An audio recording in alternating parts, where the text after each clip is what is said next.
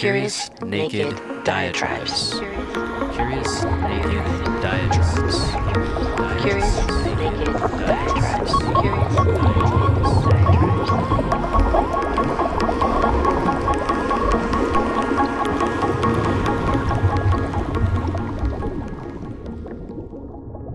We'll coup whoever we want. Deal with it. Elon Musk.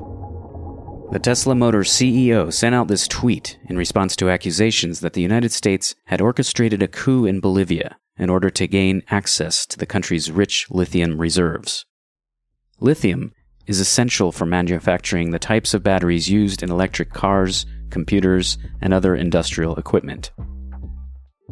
Perhaps not surprisingly, the tweet is no longer available.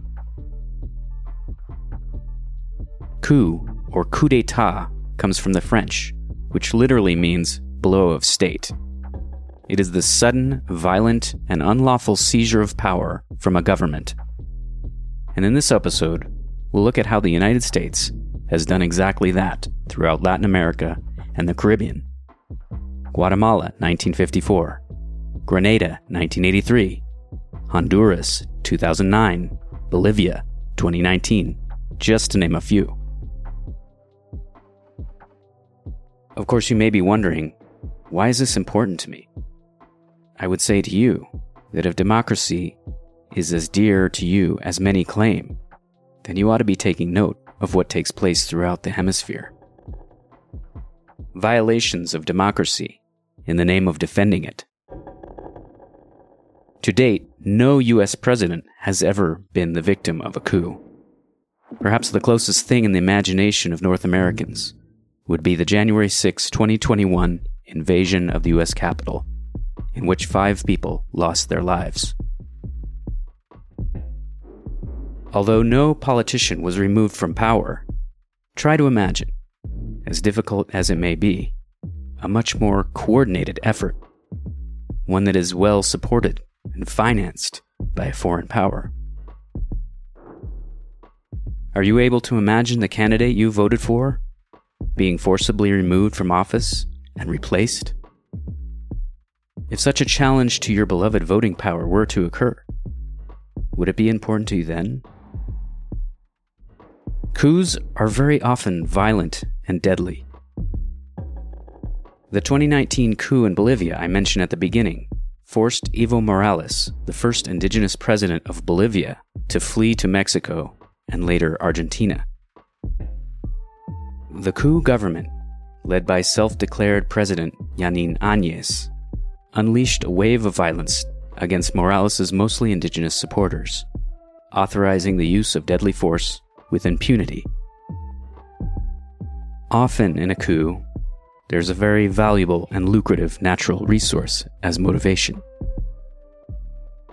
They often may include an ideologically driven fear as well, such as the fear of communist invasion. Or maybe it's carried out in order to control a geographically strategic asset like the Panama Canal.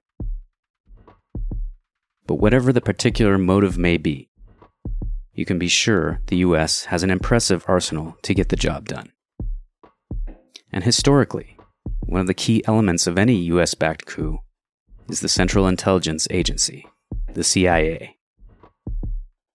In their book Bitter Fruit, the story of an American coup in Guatemala, authors Stephen Schlesinger and Stephen Kinzer go into great detail about how the CIA carried out Operation Success, the coup that ousted the democratically elected Jacobo Arbenz in 1954, by training and financing rebels in Nicaragua. We've seen how U.S. politicians at the highest levels have also been involved with the CIA. George H.W. Bush, who served as the 41st president and as vice president under Reagan, was a former director of the CIA. And in a shockingly honest admission, Mike Pompeo, who served in the Trump administration as CIA director and later Secretary of State, had this to say. I was the CIA director. We lied, we cheated, we stole. It was like we had entire training courses.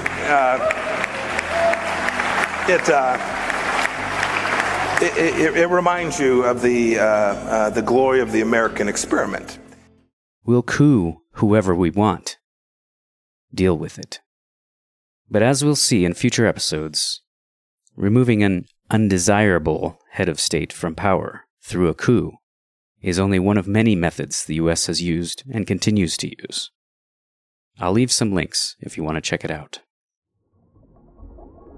I hope you found this episode helpful, and I hope you'll stay curious and stay tuned.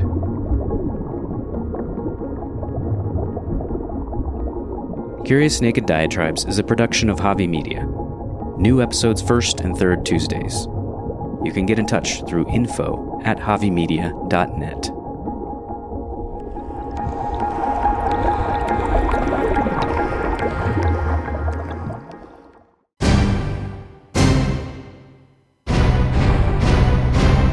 Javi Media.